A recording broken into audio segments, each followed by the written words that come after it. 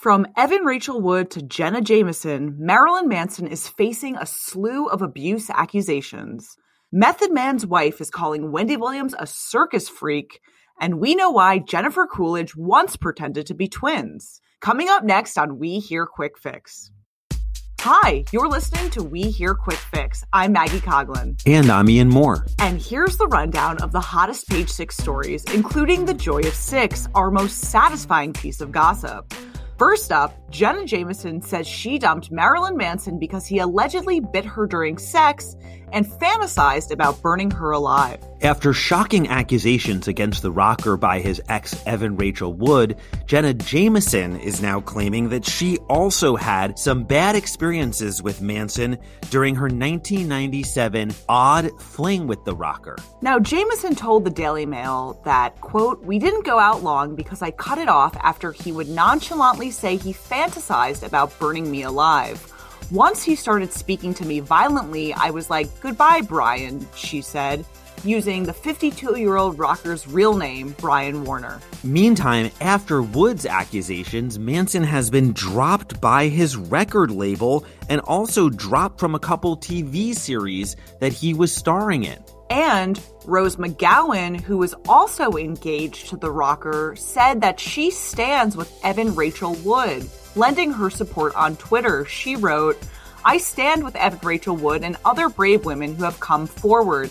It takes years to recover from abuse, and I send them strength on their journey to recovery.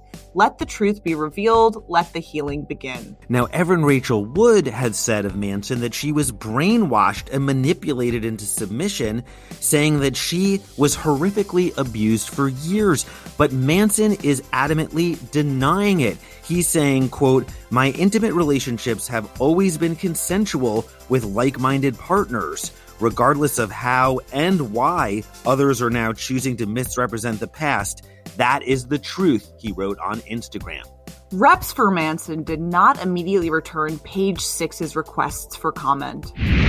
Up next, Method Man's wife is calling Wendy Williams a circus freak over a past hookup claim. We previously reported that Williams claims that she ran into Method Man at a club back in her, quote, coke days and took the Wu-Tang Clan star back to her New Jersey penthouse for a night in her hot tub. Now, Wendy said she smoked a blunt with him while she gave him a bath and that the two had a one-night stand, but Method Man's wife, Tamika Smith, released a statement all about it. She said that, "For years I kept my silence while Wendy Williams launched constant verbal attacks against my husband, myself, and our family." Tamika called the alleged broadsides, quote, "blatant attempts to provoke us," and claims that Wendy has an obsession with the family and their lives. She also said that Wendy has proven once again that she is incapable of any decency, and said that the tale of the hot tub was an obvious attempt to increase her ratings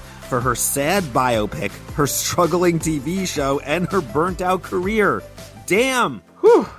Well, as part of her statement released Monday, Tamika also said that Wendy revealed her cancer diagnosis without Tamika's permission in 2006. She said she didn't care that she was violating my right to privacy or that I hadn't shared the news of my diagnosis with my family and friends yet. She never apologized, never expressed regret whatsoever. And if that wasn't enough, Tamika also said that, "For the record, my marriage is solid, my husband continues to enjoy a successful career, and Wendy will forever be one of the most miserable bitches on the planet." Woo! Now, Tamika must be breathing a sigh of relief at least that Wendy did not include this anecdote in her new Lifetime biopic, but knowing Wendy Williams, this is now not the last that we've heard of this brouhaha in the hot tub.